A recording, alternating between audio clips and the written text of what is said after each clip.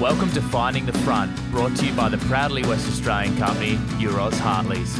This is a podcast series where we take time out to get to know the story behind the people who front some of Western Australia's leading companies. We look back at some of the moments in their life and career that shaped the journey to being the leader they are today, and provide you with some real insights into the way they think and approach things, both in business and in life. So get the volume adjusted in your car or your headphones sorted and settle in for a great story. Here is your Finding the Front host, Tim Banfield. Hey everyone, and welcome to an exciting new episode of Euroz Hartleys Finding the Front. It's really awesome to have you along. Euroz Hartleys is very proud to be a leader in the field of wealth management and financial services within WA. Our private wealth team prides itself on being the go-to wealth manager over the long term that can cater for varying and different ambitions, goals and objectives. If you'd like to learn more about the wealth management services we can provide, please visit our website at www.eurozhartleys.com. This episode, we have both a wonderful and privileged opportunity to have a great chat with Mr. Jeff Quartermaine, the Managing Director and Chief Executive Officer of rapidly growing African gold producer, developer and explorer Perseus Mining, stock code PRU.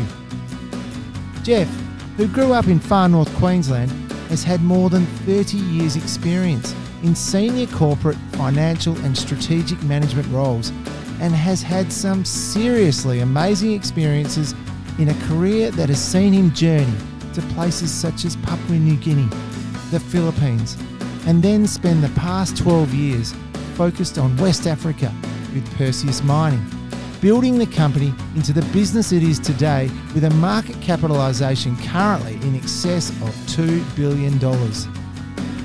So, without further ado, it gives me absolute pleasure to introduce to Euroz Hartleys Finding the Front a great guy and the MD and CEO of Perseus Mining, Mr. Jeff Quartermaine. Hi Jeff, and welcome along to Euroz Hartleys Finding the Front. It is so good to have you on the show. It really is such a treat, and I must say, I know you're a very busy person, so thank you for taking the time out. It is really appreciated, and on behalf of all of us at Euroz Hartleys, thank you. No, thank you for having me. It's a pleasure. So look, I did a little bit of homework, and I noticed that you were brought up in the mighty far north Queensland, FNQ, as they call it. How was that? And can we get a little bit of background there? Yeah, no, sure. I mean, it was fine. It's the short answer. I mean, it's a fairly remote part of Australia. In fact, in those days, it was extremely remote. Yes. Less so now, I guess. But no, well, look, my father was involved in the Commonwealth Bank as a bank manager, and they used to move the managers around from town to town every 3 years, I think it was. So we lived in a range of places around North Queensland, and I went to school there, grew up there, had a lot of experiences, some of which are actually quite relevant to what's happening at this stage of my life. Yeah, it was an interesting time, and as a family, it was probably, the most enjoyable years of our life as a family, I would say. So you were part of a family of five. You had two older sisters? That's correct, yeah. And what was your sort of feel for it? Were you in the sort of rural areas around the sort of sugarcane and the banana growing areas, or? Well, we did live there. That's on the coast of Queensland, and then Dad got moved up to Atherton, up on the Tablelands. Yes. And I guess it was the Atherton Mariba years which were most influential, because that was where I sort of, was starting to, grow up a bit. So, it was in rural settings, and, lovely place. I've visited many times actually since then, and, it's an amazing part of the world.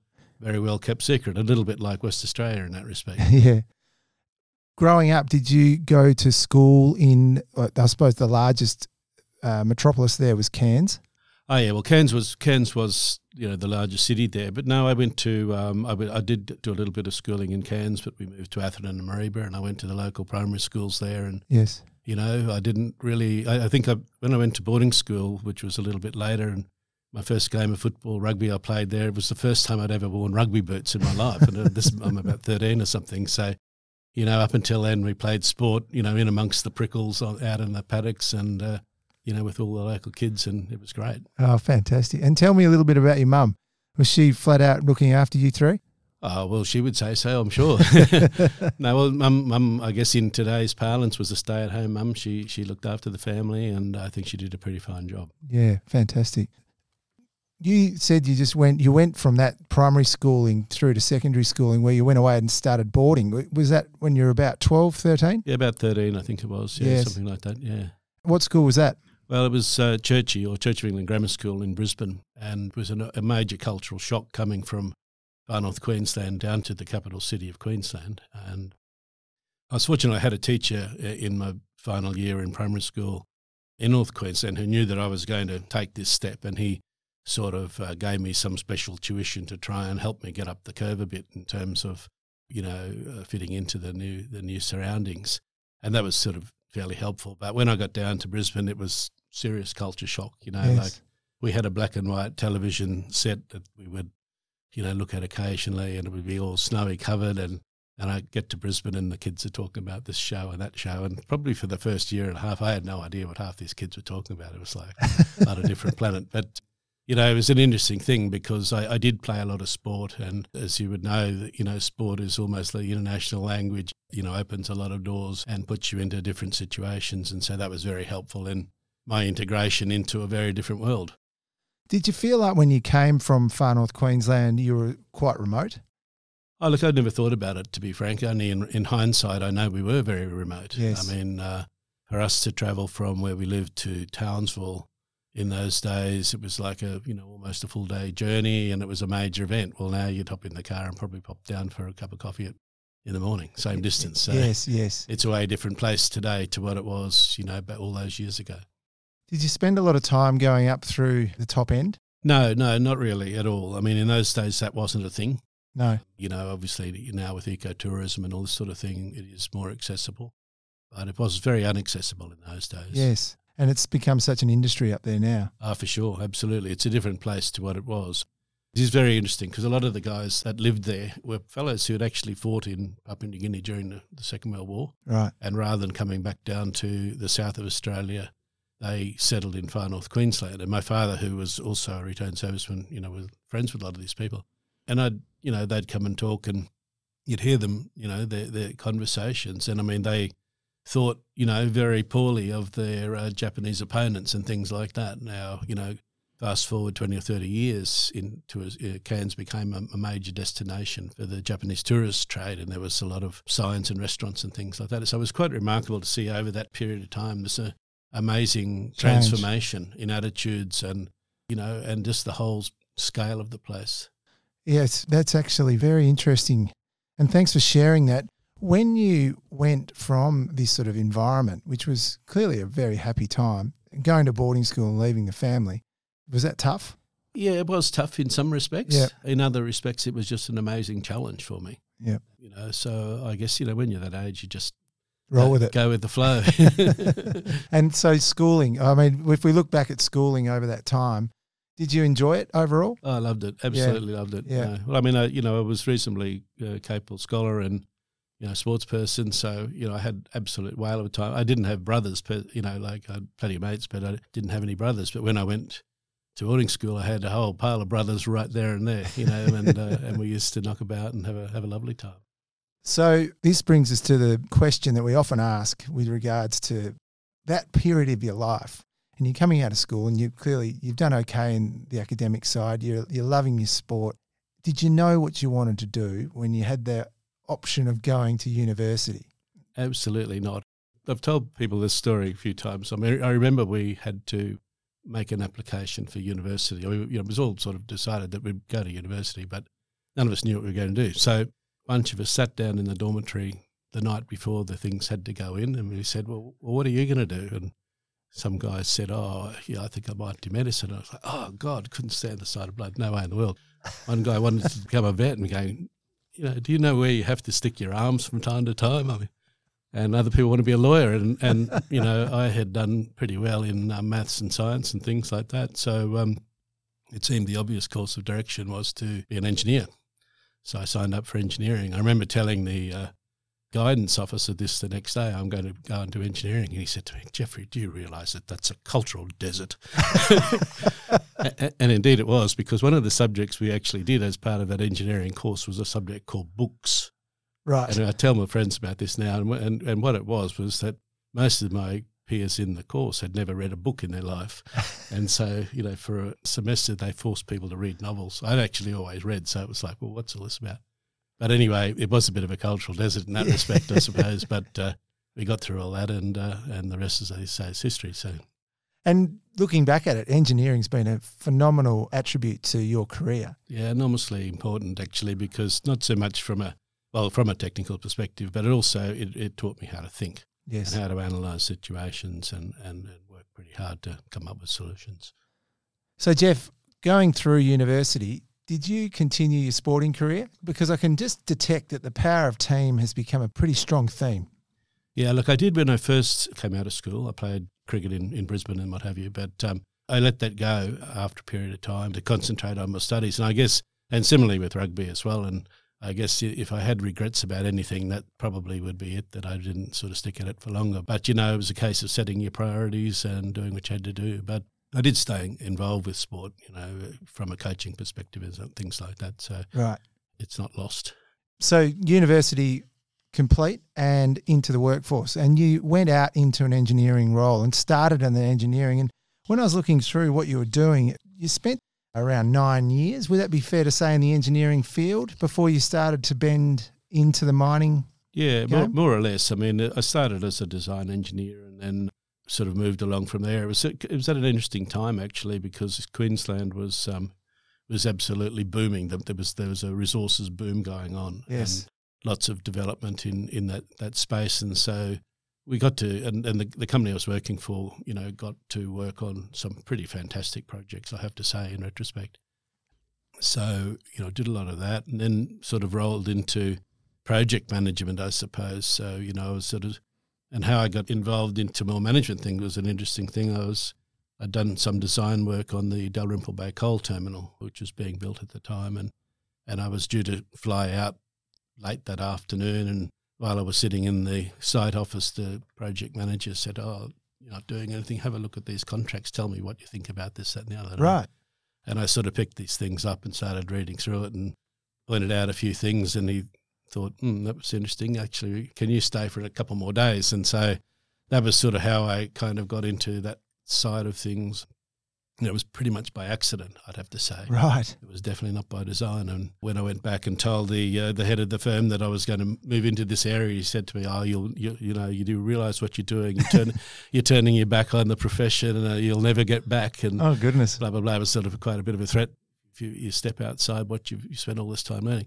But anyway, it was just part of the evolution. And I think a lot of people go down the same path, and I haven't, today I don't have the technical knowledge I once did, but I certainly remember a lot of those things. Yes, formed a good foundation. Absolutely. It starts to get quite interesting in terms of your career going forward. So you've done your degree, you've gone in through, done a very good foundation in engineering, but then you move into Elders Resources. Yeah. Well, look, prior to that, I actually did my MBA in Queensland. Okay, right. And that sort of, that was an interesting experience for me as well, because what it was that I started it in Queensland, I should say, and I did it again in Sydney. But what was interesting about that was that I joined this course. There was I remember on the first night, there was probably 100 odd people in the room, and they said, well, by the time you get to the final year, there'll probably be about 20 of you left.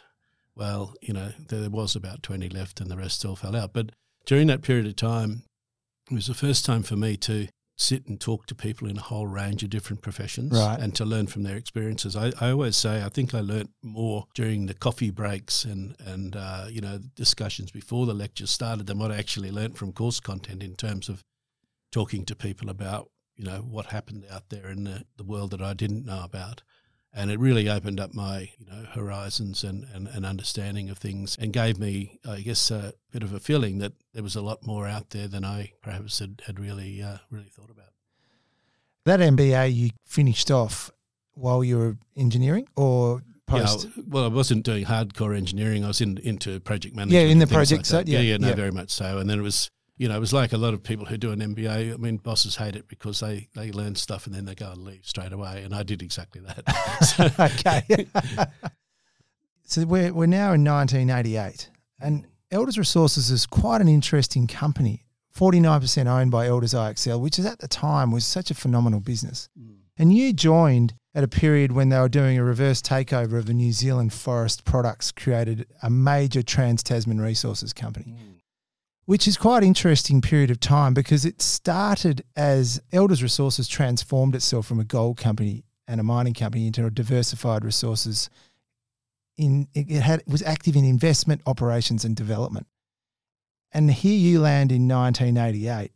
Must have been very interesting. What attracted you to Elders Resources and how did the opportunity come around? Well, it's quite an interesting story in the sense that I never had any intention of doing this at all. Right. And what I had in my mind based on my MBA course and the times, there was a period where banking and the like was just starting to take off. And I sort of thought to myself, with my analytical skills, I could actually find a role in the banking industry somewhere. Anyway, I applied for a job with Elders Finance, not really knowing what I was doing. And I went to the interview and they said, look, you're a really good candidate. We've just met a guy who's been in the business for 10 years and we're probably going to employ him in the role. But, in the Elders group, there's mining. Would you be interested in a role as an analyst there? Right. And I said, oh, yeah, whatever, And that's how I got into the mining industry, actually. I took a role as like a business analyst to start with and then went on from there.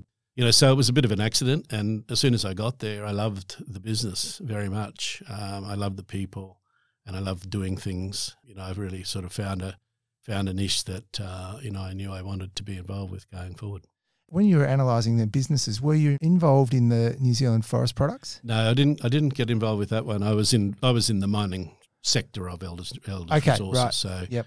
And when I look back now at some of the transactions we did, I mean, they were pretty amazing, and I'm really quite terrified actually at the fact that I had the audacity to suggest certain things, but in hindsight, they sort of turned out pretty well. Jeff Lord, who was running the show, had a pretty simple philosophy. He used to say to us, look, you can buy whatever you like so long as it doesn't cost me any money. So basically the principle was that you would find an acquisition target, an underperforming asset, something with surplus assets, and you'd go in, buy it, strip out all the unnecessary sorts of things and sell those and pay for the acquisition, and then you'd have the operation going forward. So that was a sort of a model that we tried to adopt. I mean, in the New Zealand Forest Products Fund, that was a really interesting situation. Exactly that happened, that, the forests were pretty attractive, but New Zealand Forest Products was a little bit like BHP at that time in New Zealand, and they had an array of businesses, most of which were non-core. Right. And, by going in, including like fashion houses and Ferrari dealerships and God knows whatever else, they went in there, sold all these things off and actually paid for the acquisition. And that was a model that was used. The thing about that whole experience was, and it's very, very relevant to what we do at Perseus today, is that what I learned was that it's one thing to, busily acquire, to go looking at M&A opportunities and to do takeovers and all the rest of it. But if you don't follow through and integrate it properly into your business, you will suffer. I say, if the back office doesn't keep up with the front office, you're going to have yourself a problem. And that's exactly what happened to Elders Resources in the fullness of time. The company imploded because even though they had the very, very best of people, yes, and a lot of money to do what they didn't actually convert those acquisitions into a fully integrated business. So if you take Perseus as an example, where we have done some acquisitions over the last 5 years. When we've done it, we've spent an enormous amount of time in then integrating that into our business, just as we're doing actually right as we speak. We've recently taken over Orca.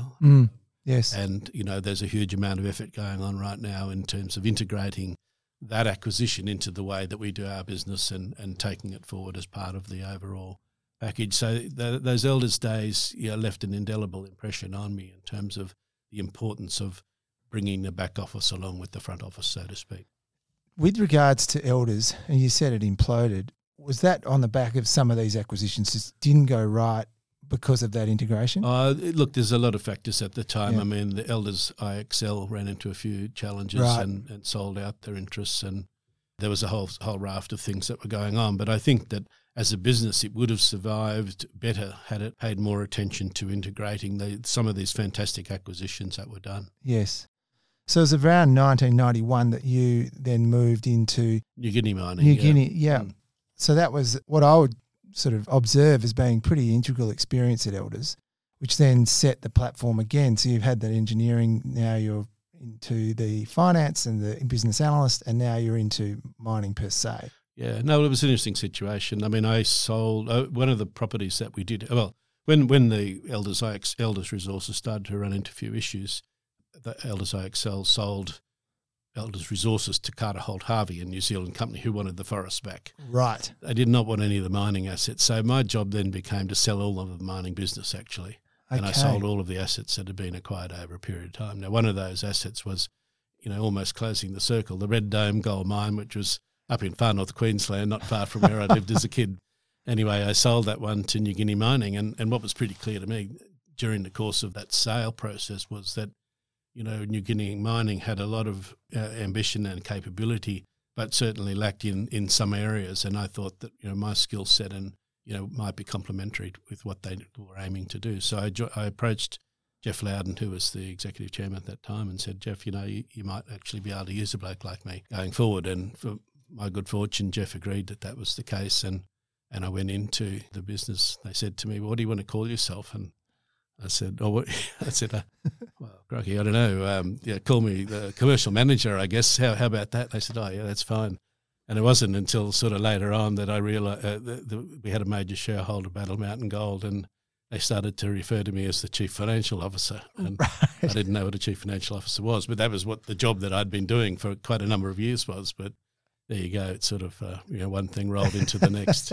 This is a really interesting part of your time in terms of your professional career, because this company had projects including Lihir Gold, St Christobel Gold Mine, and the Red Dome project you alluded to earlier. I'd just be really interested in how the Papua New Guinea experience was, and particularly you had a fairly big role to play in Lihir. Yeah, no, it was. It was look, actually, New Guinea discovered Lihir. The New Guinea geologists discovered Lihir. There's a lot of, success has 1,000, fathers and everything, and there's a lot of people who lay claim to that. But the guys were, who discovered that deposit were working for New Guinea Mining at the time, contractors. Anyway, they had this interest there, and it got to an interesting stage because Rio Tinto had ended up with a share in the project through various acquisitions along the way. New Guinea Mining had a share, and the PNG government had a share. Now, New Guinea Mining, or Rio Tinto had more money than it knew what to do with and could have funded it with, but they didn't want to put any money into PNG. We were able to raise money to develop the project. The PNG government had no money. So what needed to be done was to find a solution to be able to develop that project, which was a joint venture at that time, and came up with the idea, put to Rio Tinto, that what they should do is vend their interest into New Guinea Mining, and the government put their interest in, and we'd raise the money in the public and build the project. Rio Tinto said, well, that's a terrific idea, but we'll use a clean shell, thanks very much. and that was how Lihir Gold actually formed. So they floated or formed a brand new company, raised $400 million of equity. And I remember the float. Yeah, and $400 million of debt or something. I think it was 450 of equity and 300 debt, I think it was at the time. And we got those things away, both of the debt and the equity away. And it was pretty, and it was one of the early, well, in fact, in many respects, it was quite unique because raised an awful lot of money for a project that hadn't been built. The deposit was in a caldera on a remote island of Papua New Guinea. So, marketing that and convincing people to invest was really quite a challenge. So, that was an amazing period of my life, I have to say, and learned an awful lot from that. Just describe that remote island a little bit, just for the listener. Here you are, you've come into the role, you are in effect the CFO, and you're now dealing with Rio Tinto, you're dealing with the PNG government, you're putting together your interests as well into a new company called Lihir Gold. It sounds just, what an experience. You couldn't find an experience like this. No, absolutely. It was extraordinary, actually. I mean, we used to take investors up to Lihir and you'd fly them from Rabaul out to the island there. There's a grass airstrip there. You'd drop them off and then pick them up with a helicopter, take them to the Discovery Knoll, which was a rock on the beach, basically, where it had been discovered. Then what we used to do was take them out to the back of the caldera and say, look, just walk into the beach and we'll have lunch. Well, if you walk to the back of this Caldera, which was it's a couple of kilometres, I suppose, but jungle and steaming mud pools all around the place and things like that. By the time the investors had staggered out of the bush onto the beach, they felt like they'd gone from one end of the earth to the other. And, the narrative at that point was, guys, you've been walking over highly mineralised ground from the time we let you off. That is how big the deposit is. And it was really quite, people go, it seemed like they'd been walking for 10 years, Yes. So it was only an hour or something. But, it was really quite an amazing experience. And it was. I mean, when we floated it, there was an argument or a discussion went on for probably a couple of months. Was the volcano dormant, or was it, what was the other word, or extinct? And the lawyers had a wonderful time trying to figure out whether it was dormant or extinct. The fact was there was a whole lot of very hot, bubbling mud pools out and about there. And I think, the people who are mining it now, Newcrest, I mean, it is pretty warm down there. They need to have cooling and things like that. Yes. So, it was a really interesting time. Papua New Guinea in those days was a very different place to what it is today. And, I must say, I made a lot of good friends in that period of my life, and it was an extraordinary experience. One of the questions that also evolves from that, leading on from your experience with Papua New Guinea, it was dealing with the government. And this also moves into your ability to deal with government and the requirements of whether it be local communities and that sort of thing within Africa.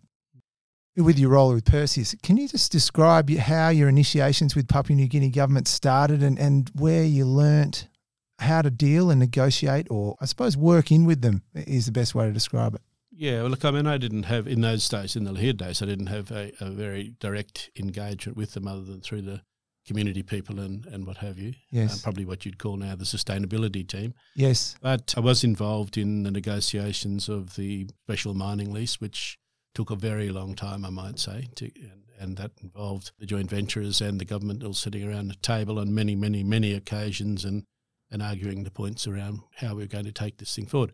And I guess through that process, it really did give me an understanding of the importance of development projects for, emerging countries and how, the benefits of developing these resources really need to be shared equitably with the government and therefore the people of the country, given that first up we were guests in that country. Yes. And secondly, that if as guests we weren't welcome, then we really had no place to be there. So that's been something that has been an extraordinarily important lesson and very, very relevant to the way that Perseus has gone in West Africa, because a very key part of our thinking is that, if we don't have a social license to operate, it doesn't matter how good the assets are or how good our people are or how rich we are, we really have nothing. And so as a pillar of our business, establishing and maintaining that social license to operate is fundamentally important to the success of the business. Yes. Very interesting. That social license is a really strong pillar I can see through your presentation as the way you present Perseus. But I just wondered, with regards to PNG, is that where it started, that sort of that understanding and that requirement and that familiarity with what's needed? I expect it probably did. Yeah. It did come from there. But, I think it also, it almost, in a sense, might have started back when I was a kid in the schoolyard in Mariba playing, footy with all the Indigenous kids from around the place. Yes. And really coming to, to understand that because I had a different skin colour or a different background, that didn't really mean that much at the end of the day. We were all people and we needed to work together and get on with each other. So it probably started fairly early in the piece. But of course, working at with governments in PNG, that was pretty informative. And then I guess gave me some thoughts, but, those thoughts have developed over many years subsequent to that. At the time probably didn't seem like that. It was just another thing you did kind of thing. Yeah, sure. What a great experience. If we just fast track through a couple of these roles in terms of, I wanted to just highlight that you went out and then started in corporate finance with ABN AMRO. Yeah. So it was a little bit of a departure to the left, back into finance. Yeah, and that was an interesting one because what actually happened was at Jigini Mining, we had a 50% shareholder, which was Battle Mountain Gold, a US gold company. Anyway, once we managed to get Lahir floated and everything running along the way that we thought it would do, Battle Mountain decided that they really, ought to take over New Guinea Mining and get rid of everybody. So I went to work one day. We were having a board meeting in Houston, and I was in Sydney and going to hook into this thing. And the boss rang me a little early, and he said, "Oh, look, Jeff, got a bit of bad news." "What's that?" And he said, "Well, look, I've just been fired, and they're going to ring you shortly, and you're going to get fired," and what have you. So it was a pretty unceremonious dumping after having, worked so hard to get this thing up and running. But anyway, as a result of that, I thought, Jesus, this mining business has got whiskers on it. You work so hard, I might as well become an investment banker and, make some money for myself, as it were. And so I did. I joined ABN AMRO. But what I quickly learnt in that game was that I was coming to it much too late, notwithstanding the technical skills and insights I had. I mean, culturally, coming from a mining background into that is not the same thing. And I, was a little bit uncomfortable in that setting, even though, it was going fine. And I did find my way back from the investment banking thing back into a mining business. But the lessons that I learnt during that period of time were pretty darn important too. Yes. And have really stood me in great stead going forward, because it helped me to understand how the capital markets really worked and the like, because I was in the ECM part of the business. And so that was a really, really useful learning period for me for a short period of time. From there, you went back into mining, as you say. Armed with all that experience and the commercial side now, or the ECM side, you've now gone into Origin Minerals. Yeah. And that sounded like another amazing experience. Well, it really was. It truly was, because what had happened was that while I'd post the Lihir situation, the PNG government decided that their legislation gave them a 25% interest in every mining project in the country, and a 20% carried interest in every hydrocarbons project in the country. So they had interest in everything that was going on in the place. Right. They decided that they weren't seeing enough benefit from those investments, as it were. And so what they decided to do was to stick them all into a vehicle and float that company. Now, they were told that, they wouldn't be able to float the company unless they had a proper board and management in place to actually run the company.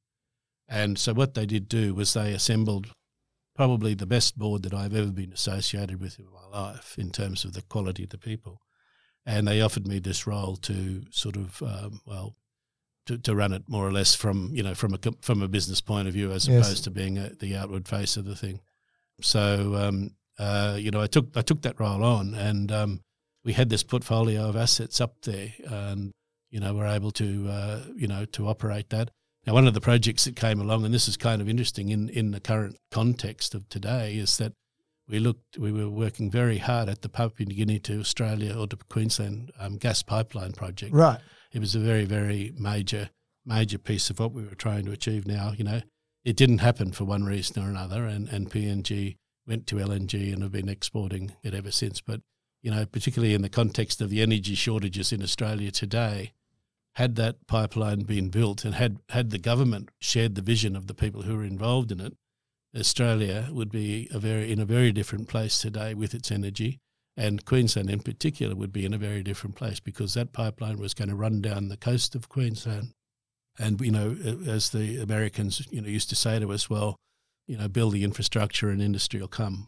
So they weren't overly concerned that there wasn't, massive industry already. Yes. And look, it's one of these things you look back in hindsight and say, gee, that opportunity missed. It probably should have happened, but it didn't happen. But that was a really interesting part of the whole thing. Yeah. It became quite a sought-after company in the end, Origin Minerals, in terms of with the assets that were in place. And you alluded to oil development, producing oil fields, gold mines, gold deposits, Katubu, Gobi, Porgera and Moran. It ultimately gets acquired by Oil Search. And in that process also fields an offer from Santos. When I was doing my homework, it was quite an interesting position that Origin was in. And I was just interested, how did this evolve? And clearly it was a sought-after business. Yeah, look, it was a bit of an interesting one, that one, I have to say, because, one of the things that I did do, we were generating a lot of cash from our interests in the various projects. One of the things that I did do, and it was at a time when Octedi was not going well. BHP, was in all manner of bother with Octedi, and they really wanted to get out of the place. And so what I did was I actually bought BHP's oil and gas interests in Papua New Guinea from BHP and put them into into Origin Minerals. Right. And they were willing to do that because, with the government being a major shareholder of the company, there was, sort of a political angle to it, I suppose, putting things back to the country. Yes. So, we built up the portfolio of assets beyond what had started off with.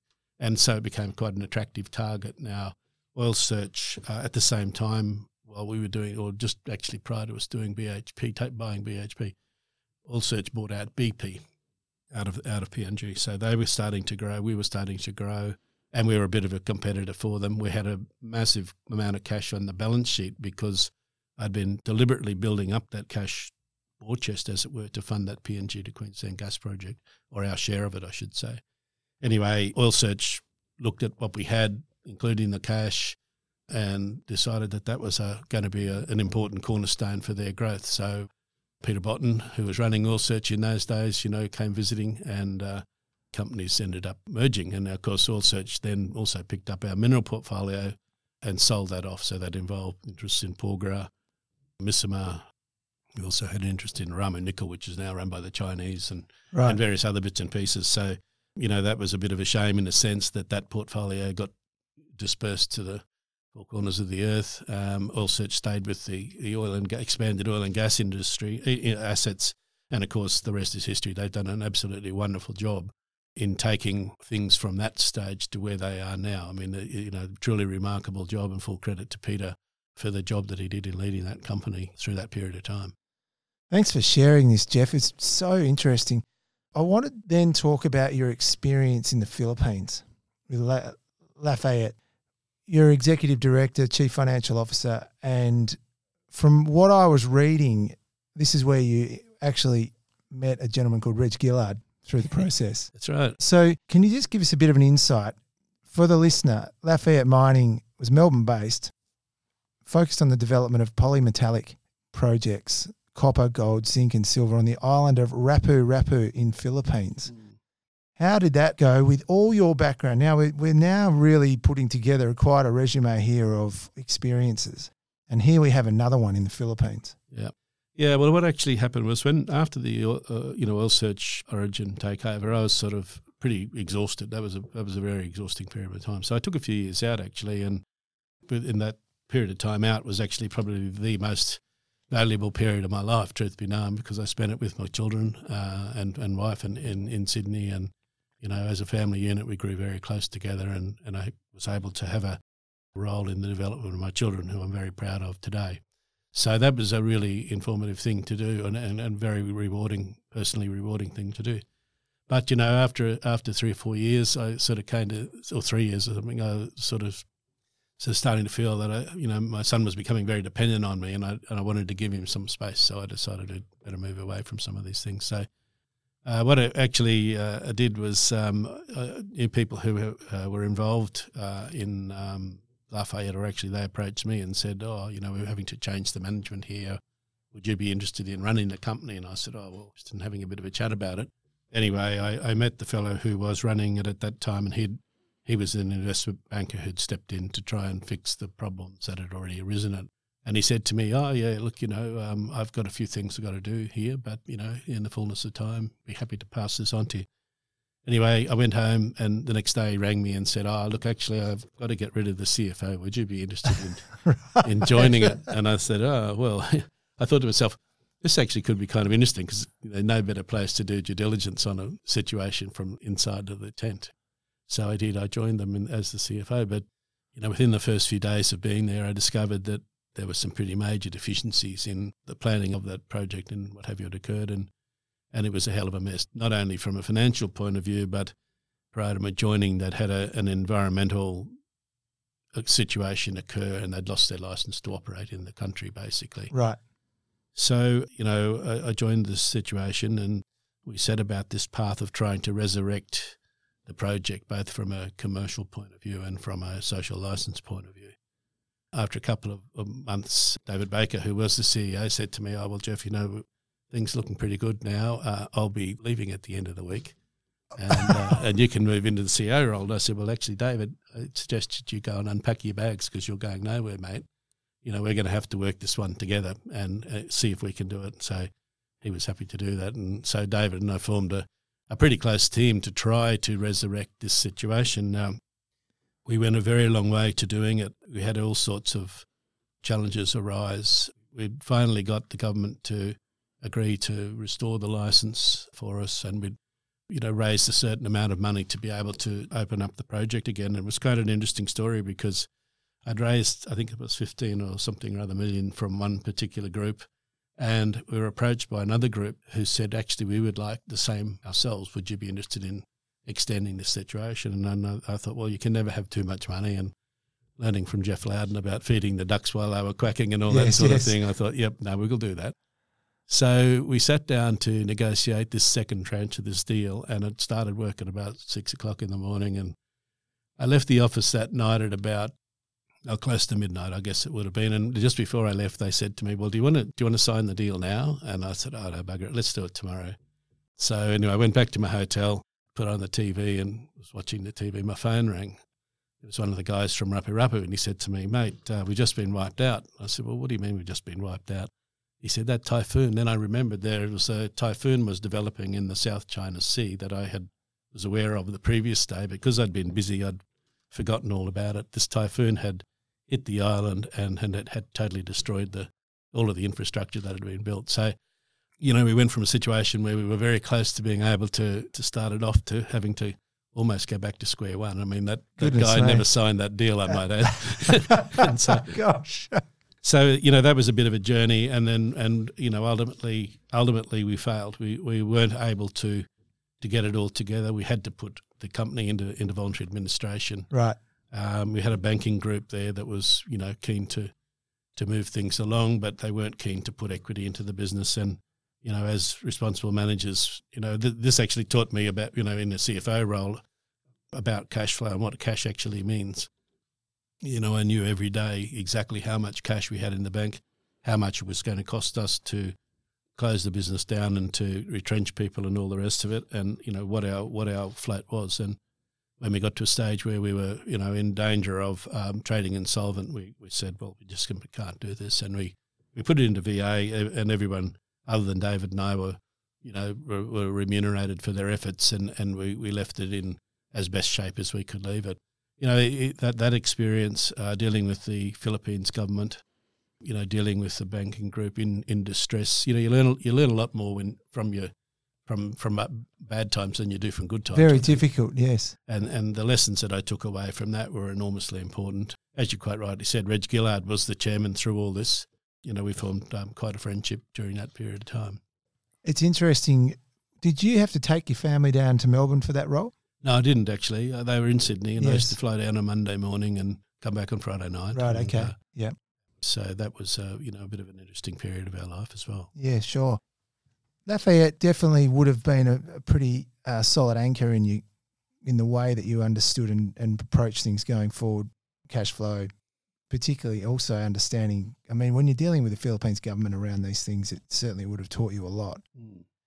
Could you just, maybe if we go a little bit to the left and talk about family for a second, tell us a little bit about your family. Yeah, I mean, I've got a wife and two children. Yeah. Basically pretty boring, isn't it? Oh, no, look, they're two terrific kids, and, they followed their own lives and getting on with things very well. In fact, my son is actually over here now in Perth, lives in Perth, and is a doctor, and, he's he's a specialist physician, so he's on a training program over here. And my daughter lives in Sydney, and she's into marketing and all that sort of thing. Okay. So they're quite different in that regard. Yeah. Very different children, but happily everybody gets on extremely well. Unlike a lot of families, our two kids get on really well together and are quite close to mum and dad.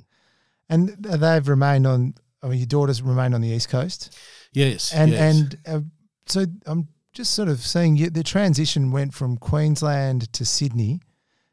You commuted for work through that period with Lafayette, and then came back to Sydney, and then here we are. We're talking about the next stage, which came into the Lachlan Ford belt of New South Wales, where you had an opportunity to work in another mining company, Triosmin.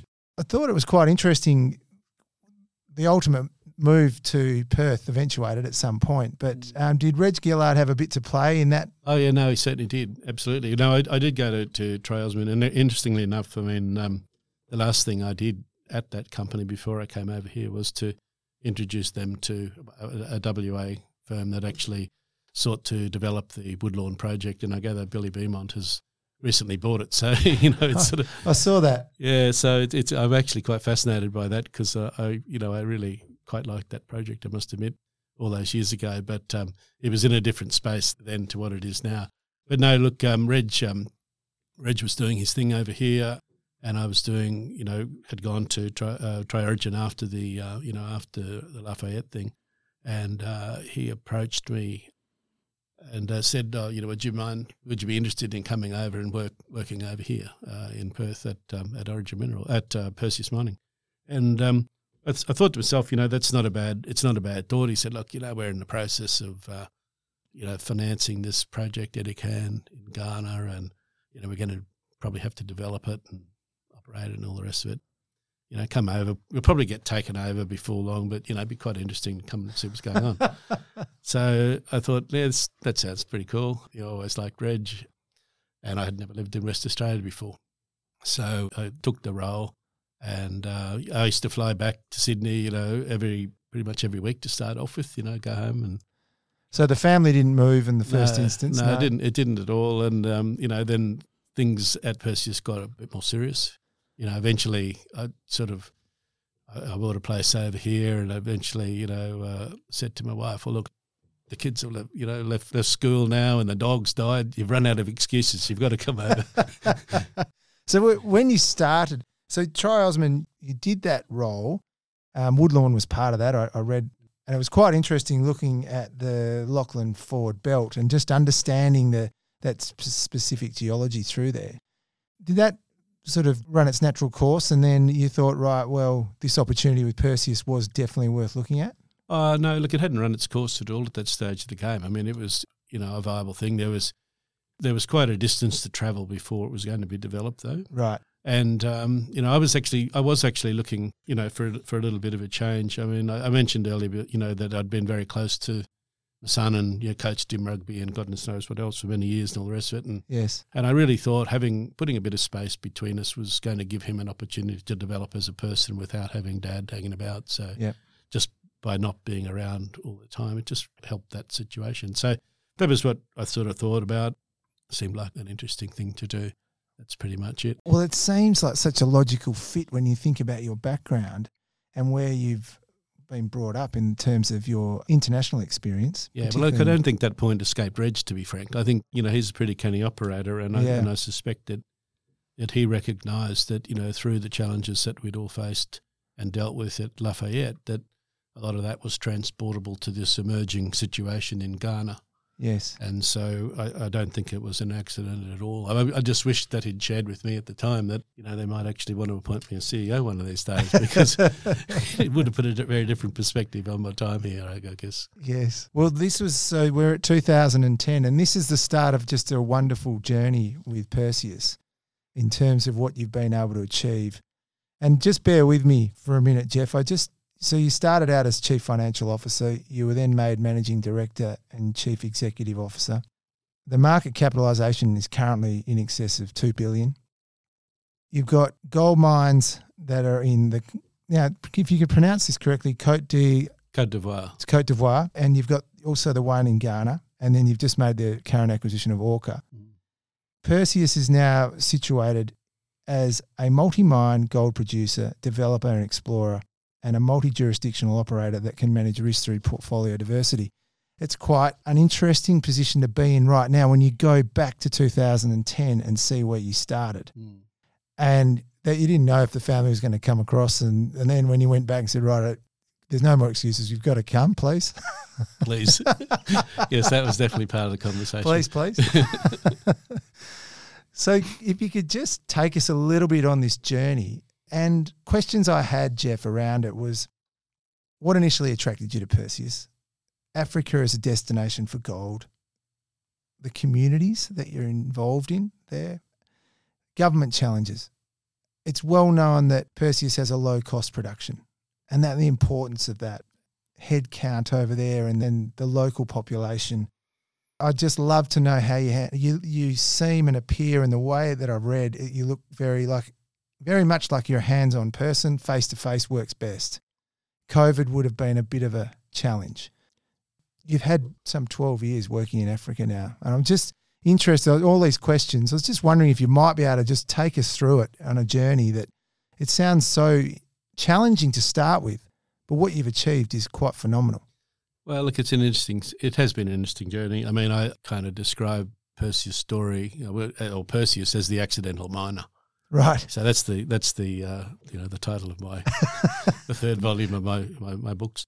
But no, I think that probably quite seriously, I'm not sure that the guys, when they started off Perseus, ever really believed that we would be a proper mining company per se. Yes. They did think that, having made discoveries and the like, that someone would come and take the company out, and that it'll be their assets would be part of a bigger portfolio somewhere. But it didn't turn out that way, and I took over from Mark Calderwood in 2013, and when the first of the mines had got operating, and had run a year by that stage of the game. Now, 2013 was a really, really tough year. As you probably remember, the gold price was falling. The investment market had definitely fallen out of love with West Africa. And, the expression about catching falling knives was yes. very applicable for that first year as a CEO for me. In fact, the market capitalisation, I looked this up the other day, at the end of the first year of my role there was about $100 million. So it's, we were in a pretty deep hole. Yes. And we had to dig ourselves out. And so we set about doing that and got Edikan back onto a reasonably even keel within a couple of years. But, it became pretty apparent to me at least, and we sat down with the board probably 5 or 6 years ago and said, look, we can keep doing what we're doing as a single mine, single jurisdiction company, but it's an extremely risky way to make a living. Lots of things can go wrong, could take us out of business tomorrow without any real fault of our own. The best way to work this is to become multi-mine, multi-jurisdictional, have a spread of risk across a portfolio, and to move it forward from there. And, to be more substantial than what we are. So we set ourselves the goal of doing that, and so, including saying we wanted to be producing 500,000 ounces a year by fiscal 22 at a margin of no less than $400 US an ounce. That was the goal. It was set back in, I think it was 2015 or something like that we did that. And then we moved on from there. So we had the Sissingué project. We'd done feasibility work on that. We were setting about to develop that. Around the same time, a series of conversations that I'd had over many years with the guys running Amara Mining, came to fruition. Amara had run out of money basically and needed somebody to work with them. We took over Amara Mining. That closed in 2016. Yes. That was the Yaouré project. Now, we went ahead and developed Sissingué. I can tell you the opposition that we got to that was quite extraordinary by people who told us we were complete idiots, didn't know what we were doing, and we should be holding our powder dry to develop Yaouré. But we did know what we were doing.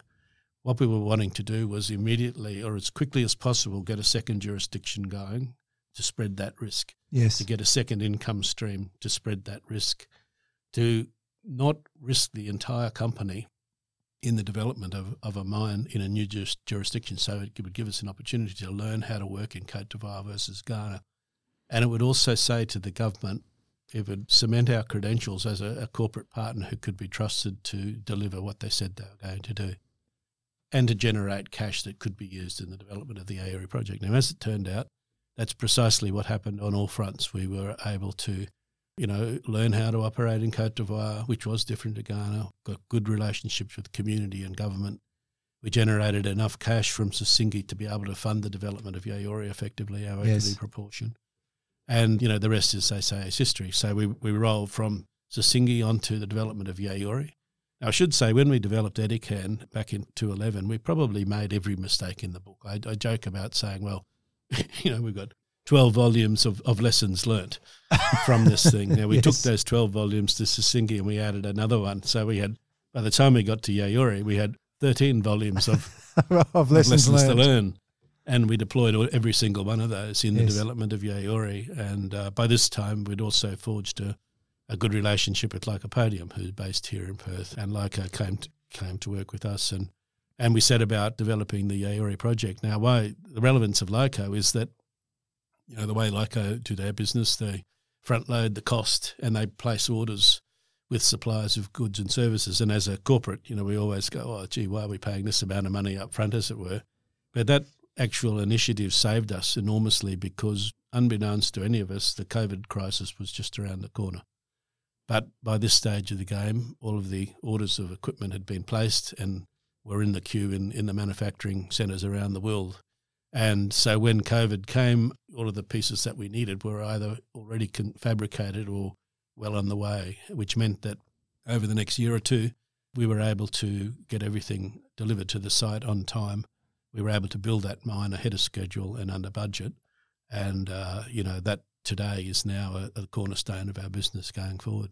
It was a great team effort from everybody, but, built on many, many years of experience, and not only from me personally, but as a group where we had made, as I say, every mistake in the book. But we hadn't, we'd taken the opportunity to learn from those mistakes and make sure we didn't make them again. When you look at the formation of these mines over time, have you found you've had to lean on the government in terms of your negotiation skills a bit, or the challenges that have come through from just left field? You haven't seen it coming, but then all of a sudden, I remember. Oh, absolutely, 100%. I mean, I would say there are two lessons that we've learnt, absolutely. Yes. The first is that we don't know everything. In fact, there's a hell of a lot that we don't know. And that's a really important lesson to know going into these situations, because just because you do something in a particular way doesn't mean to say that it's right or it's the way that it's to be done. You really need to be open to reading the tea leaves, so to speak. You need to be adaptable. You need to be resilient. So that's super important. And they're lessons that have been learned over a long period of time. We don't go in and say, this is the way it's got to be, folks. We have a very strong set of core values. We know what we're about. The values of our company are, fundamentally important. And what we seek to do is, without in any way deviating from those values, we seek to find a way to work in the countries that works for everybody, because, we take very seriously our corporate mission of generating wealth for all of our stakeholders. Our stakeholders include host governments, host communities, employees, yes, providers of goods and services, and shareholders. And what we need to do is to chart our way through all of the challenges and make sure that, and I should say the last part of our mission is to create that value in fair and equitable proportions. And that's probably the key to it, because, if any of our stakeholder groups says, well, I should have more, it has to come at the expense of the other group. Yes. And it's okay, well, so who's going to give up their share so that you can have more? That's the fundamental question. So it's a thing that comes into play when you're talking to governments and employees, all the time. So, yeah, well, we'd love to give you more. But, if you increase your share, the shareholders don't get anything. And guess what? They won't give us any money to do this project. So let's sit down and have a sensible conversation about how we can cut the pie here so that everybody gets something out of it. Thanks for sharing that, Jeff. That's really interesting. What would your headcount be at the moment? Including contractors and temporary staff, I suppose. At Edikan we would have probably about 1,600-1,700 people, and a similar number at Yaouré, and probably about 500 at Sissingué. And we're in the process of building up Sudan, so that's why I'm a little bit unclear on the total head count. But yes, there's quite a few people. I mean, we try to keep a number of people in our Perth office down to a minimum. Yes, so we don't have too many here. But out and about, we've got quite a lot of people. Yeah. The challenge, and this is probably a wider topic, but the challenge of labour, are you feeling the effects of that being in West Africa or in these regions that you're in? Are you feeling the effects of that as much as we appear to be feeling it here in Western Australia? Yes, I mean, labour, I'd say human resources in general. Yes. Okay. Yes, we are in certainly in the upper levels of the business. I think, what has happened over a period of time is there's been a mass exodus from the industry per se. Yes. As a result of commodity cycles. And also to the education system, particularly in the West, seems to be geared towards educating young scholars that, mining's not the sort of business you really want to be in because they destroy the earth. Now, nothing could be further from the truth. That certainly has resulted in a lot of people who might otherwise have joined the industry doing something or other else. So I think there is a skill shortage out there. And as I say, that's at the upper levels. Look, in Africa itself, working for a mining company such as ours is a major prize. Yes. It's an income stream that simply isn't available to you in most other occupations in those countries. And so actually recruiting people is no issue. Trying to make people understand that we can't employ everybody is a far greater issue. Fascinating. And that creates all sorts of tensions of itself, in a community where everyone wants a job, but frankly we simply can't employ everybody. And how do you do that process without going into the depth of the detail? But if you have a community of which your mine is parked alongside, how do we engage with the community in terms of job selection, we have allocation? Community consultative committees at each of the mines. And usually we have, it's not just one village, it's usually a number of villages around the place. And they form a committee amongst themselves. And so we'll say to this group of people, radio, well, we're going to need to employ X number of people.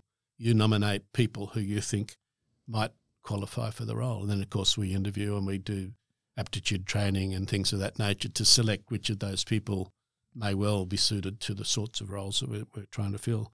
So it is a very consultative affair and it's a very important piece. I say to people quite often, like in conversations in Australia when it comes to the composition of your workforce, a lot of people have got very hard and fast ideas about gender quotas and this sort of thing. And we say, look, we employ on capability alone.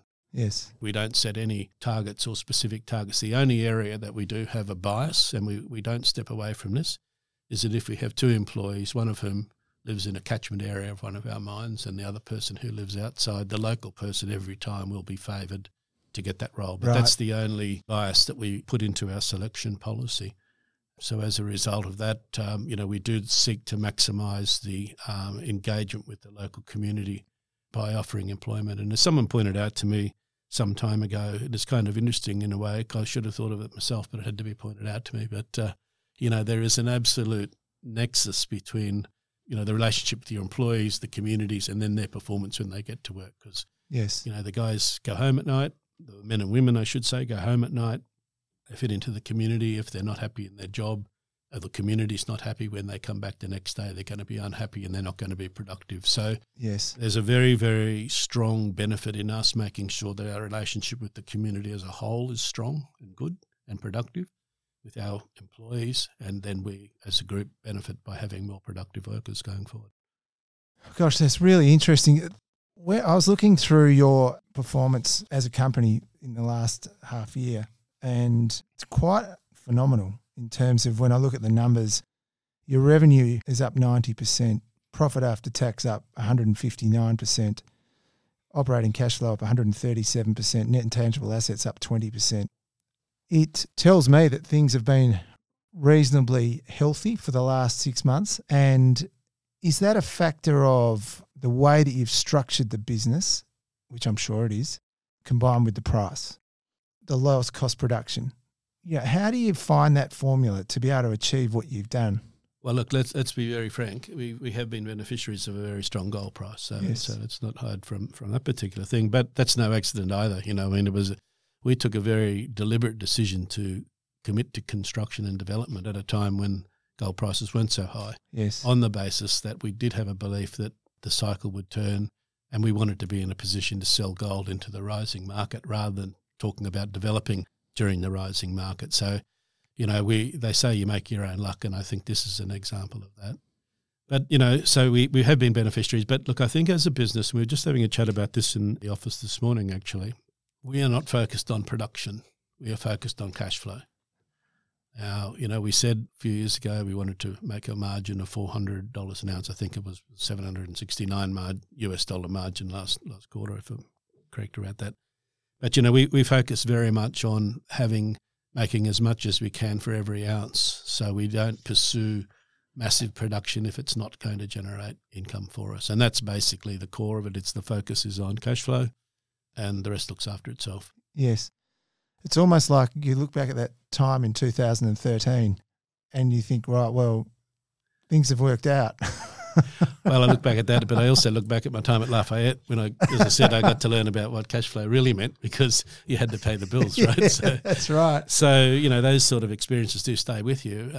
You do have to pay the bills, and you've got to, if I said it was talking before about creating benefits, generating benefits for all the stakeholders. If you look at it, all of the stakeholders, other than, say, shareholders, their benefits require cash. Yes. So you need to generate cash. Now, shareholders also want cash in the form of dividends, but they also get benefit through capital gain. But all of those other stakeholders, it's cash. If you don't make cash, you can't generate benefits. So that's the linkage there, and that's the focus. Jeff, after all this time in West Africa, can you just tell us a little bit about why you love it? Not really, no. All this time. I mean, you must have some fond memories, and you look forward and you go, wow, I can't believe we've achieved this, but what we've got coming is just amazing. Oh, yeah, look, every day is different. Every day's got a new set of challenges, and that's kind of what I like. But I have been exceedingly privileged to meet some fantastic people along the time and to have some experiences that there's no way in the world any other person would I be able to have them. And if I could just sort of divert slightly on this. So before we developed the Sissingi mine, we were in Ghana, and they asked me if I would come over to attend the first community consultation meeting with the villagers around what was going to become the Sissingi mine. Yes. And I said, no problem, I'll come over. Of course, when I stepped out of the airport in Abidjan, it occurred to me that a civil war had just ended a couple of months ago. And there were flames, marks and bullet holes everywhere and all the rest of it. And I thought to myself, Jesus, I'm not sure about this. Anyway, we drove up to Sissingi. It was like a day and a half drive, went through roadblocks every couple of hours sort of thing, looking for mercenaries, et cetera, et cetera. That was a bit of an experience. But we got up to Sissingi and we had the meeting with the community. And now, as it turned out, the community was very, very receptive because Côte d'Ivoire had never had much development in the north of the country. And this was an opportunity for people to see some development come through, and they were very welcoming and enthusiastic for us to be there. And so the meeting went very well. It was kind of interesting because I could speak English. I think maybe one or two others could. A smattering could speak French, and the rest spoke the local dialect. So communications were interesting, let me say that. But anyway, whatever we said and did was to the liking of the local community. Anyway, we were finishing up the meeting, and one group came across. They had the place was sort of segregated, where the officials sat on one side, the women sat on another side, and the youth sat on another side. The women and the lesser officials, as it were. Anyway, the youth came over and said, "Look, we're pretty happy about this. We wanted to do a dance for you." So a bunch of these people came out and they wanted to do a dance, and they had local traditional gear on. There were 15 villages in this area, and of course the next group said, "Well, hang on, if they can do it, we can do it." And the next thing, we had 15 villages having a dance-a-thon in front of us here, all of them with very different, different experiences and stuff like that, and clothes and all the rest of it. And I was thinking to myself, actually, these kids don't look too much different to what you see on MTV, Yeah. Given that, the same racial origins, that's not entirely surprising. But, the thing was that it gave us, that experience just brought to me how I was getting a insight into the culture of this country that simply would never be available to a tourist. Yes. And I was being welcomed into their community, as a sort of an honoured guest, as it were, and being given a real insight. And that's something that I superly treasure. I think I've been absolutely privileged and blessed to have that sort of opportunity. Such a unique insight. Absolutely. Oh, look, thanks for telling the story. It's been a really good chat around your experience there. I need to ask you, if it's okay, Jeff, just a few rapid-fire questions. First one being, you touched on it earlier, but mining as a career of choice. The challenges we have today in terms of attracting people towards mining, we've got ESG as front and centre. Could you just give us your view on this in terms of why someone would choose mining, or why wouldn't they? I can see why people don't, or young people don't want to, it doesn't take place necessarily within walking distance of your nearest coffee shop. It's usually in remote areas and can be, uncomfortable. It does take you away from your family and your friends. And that can be something that people don't want to subscribe to. On the other hand, it is enormously challenging and enormously exciting. And I think that the misinformation that's given to children about destruction of environment and all the rest of it is simply not right. I mean, the most active and strongest environmentalists I've ever come across have often been part of our environmental teams on our sites. Yes. You know, people who really love the bush and love being out there, and that's why they're actually there. And they look after that land as if it's their own. So, you know, I think that there's a lot of misinformation around that. The other side of the thing is that, you know, people can sit and criticise and say, oh, well, you know, we should do this or we should do that. Well, if you look at the opportunities that I've had, I can go out and help people in villages to have a better life. Yes. And so that's enormously personally rewarding. So I think that, you know, quite apart from the financial benefits of doing it, the challenges, there are opportunities to actually improve other people's lives. You know, being a pen pusher in an office in a capital city doesn't necessarily afford the same opportunity. It provides a certain reward, as you've alluded to, that you can't find in many places. It's quite interesting. When you look at the current environment with mining, cost inflation and labour, you alluded to labour. What about costs? Yeah, look, I mean, anyone who says that there isn't cost pressure has actually not looked at their, their reports lately. Yes. There is definitely cost pressure right across the board, and the next couple of years are going to be challenging for a lot of people. Make no mistake about that. We, are reasonably. We've been travelling okay recently, but I suspect that won't last forever. And we work very hard at trying to find ways to bring our cost base down or keep our costs under control. Bearing in mind our focus is on making cash flow, not on ounces. So what that means is that it may come a time where the costs of an operation may be such that you would prefer not to produce rather than to lose money. Yes. On the ounces. But, you know, cost inflation is something that is with us. We've had a pretty good go for a long time. Yes. But what we've got to do now is to manage through this situation. Now, you know, there's not very many advantages of being an old person like me. But one of them is that I've worked through this scenario before. I mean, when we were talking earlier about my time up in PNG, I remember that, you know, gold was around $200 an ounce at one stage, or $250 an ounce. And I took a lesson from that, because the people that survived that period were those who were willing to take strong action to pull their belts in. Yes. And to really make every dollar count. Now, when they came out of that, a lot of people just let the horses run immediately and didn't do so well. But those who actually exercise that constraint and then still maintain that discipline when prices ran have been the ones that have developed into the very large successful companies. And I think that's what we want to do. We're going into this scenario now where we know there's cost pressure coming, so we've got to get ourselves ready for that. And then we've got to be super disciplined and then hold that discipline through into the next phase of the cycle. Is there many levers you can pull on the cost of production? There's a few, but after a while, at the end of the day, you know, it really does come down to what's in the ground. Yes. And where it's located. Yep. Okay. Well, the subsequent question to that is an obvious one, but the price of gold. Yep. Without having to stake your claim to a number or anything, but how do you see it unfolding? We've seen a very interesting time in terms of inflationary pressures and higher inflation, higher interest rates. We've had the advent of cryptocurrencies and Bitcoin. How do you see gold play a part in all this? Look, I don't know. I don't profess to understand how the markets work at all. In fact, you know, if one thing I do know is that I don't know. Yes. So that said, I can sort of see that looking into the future that there's enough factors around that will create a high level of uncertainty for a period of time, and that has to be good if the traditional measures apply for the gold price. So I think that, you know, on balance, we can be reasonably confident that the gold price will at least hold up for some period of time. But, you know, going back to what I was saying earlier on, our focus is on cash flow. Our focus is on margin. And so even if the gold price was to drop, we need to bring our costs down so that margin's maintained. Remained, yes. Okay. When you look at the current climate with regards to global stability and that sort of thing, and the interest rate pressures and inflation, and I mean, we're seeing quite challenging times in terms of we've got the Russian-Ukraine conflict and commodity prices are moving on the back of that in terms of the food price, wheat particularly, and grains. How do you see, and you may not have an opinion on it, but just have you got any view on how this may unfold?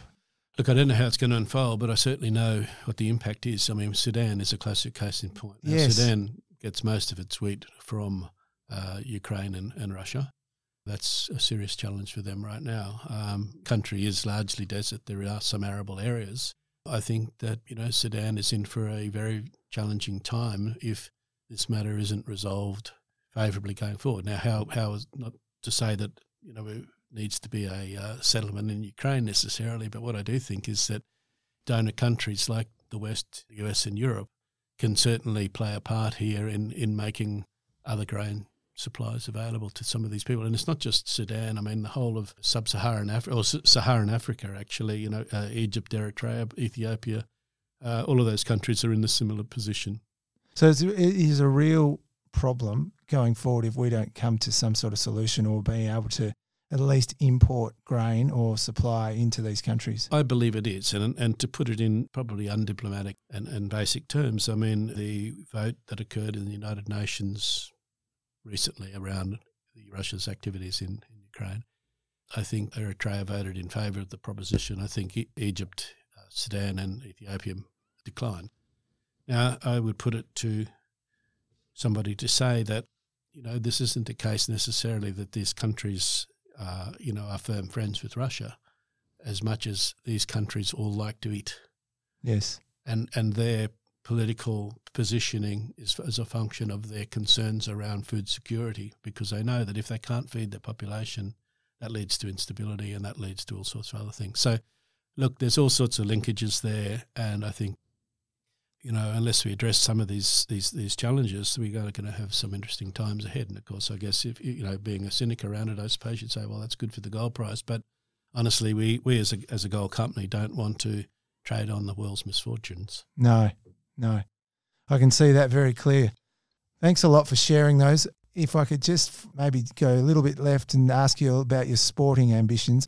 I did pick up that you had some affection towards AFL, but I've since learned that you're probably more of a rugby tragic than an AFL lover.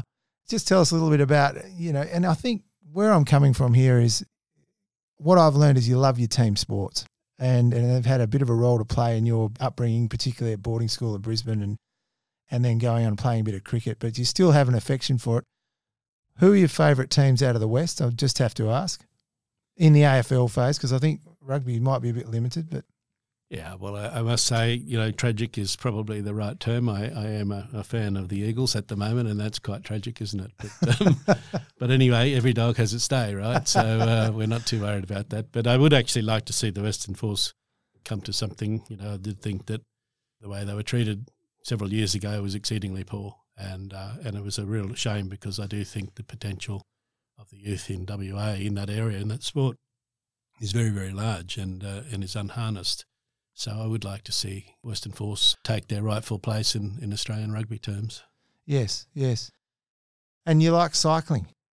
Yeah, I do actually. At do you go? Do you get up in the mornings and go on long rides, or what is it, riding on the weekends? Well, I get up most mornings, or at least every second morning, and get around the rivers and what have you. And it's terrific. I love it because it gets me away from my phone and away from emails, and gives you good thinking time, and it's pretty healthy as well. Well, look, I just wanted to say, in finishing up, it has been a wonderful opportunity to have a chat to you. You've got so much experience, and what you've actually done in your life is quite, as I said to you right before we started, Jeff, it is quite amazing what you've done and the places you've done it, the experiences you've had, and there's just so much to go. I can see when I watch your body language and the way you talk about Perseus, there's a lot of affection and a lot of passion around it and what you've learnt. And I would like to say on behalf of all of us at Euroz Hartleys, just thank you for taking the time out and sharing with us, because it has been a real treat. And thank you. Yeah, well, thanks very much for having me. I must say I don't make a habit of delving back into the past too much, but it's been an interesting journey to share with you, and thanks very much to you and your listeners. Good on you, Jeff. Thanks very much for your time.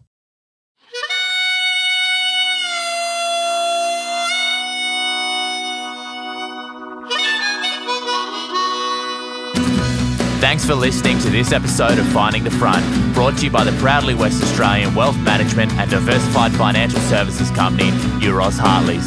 If you like what you heard, please don't hesitate to tell your friends and subscribe to the podcast through your podcast host of choice. If you have any questions or would like to contact us, please email our fabulous producer Bridget on communications@eurozhartleys.com or visit our website at www.eurozhartleys.com. This podcast has been general information only. Euroz Hartleys holds Australian Financial Services Licence 230052.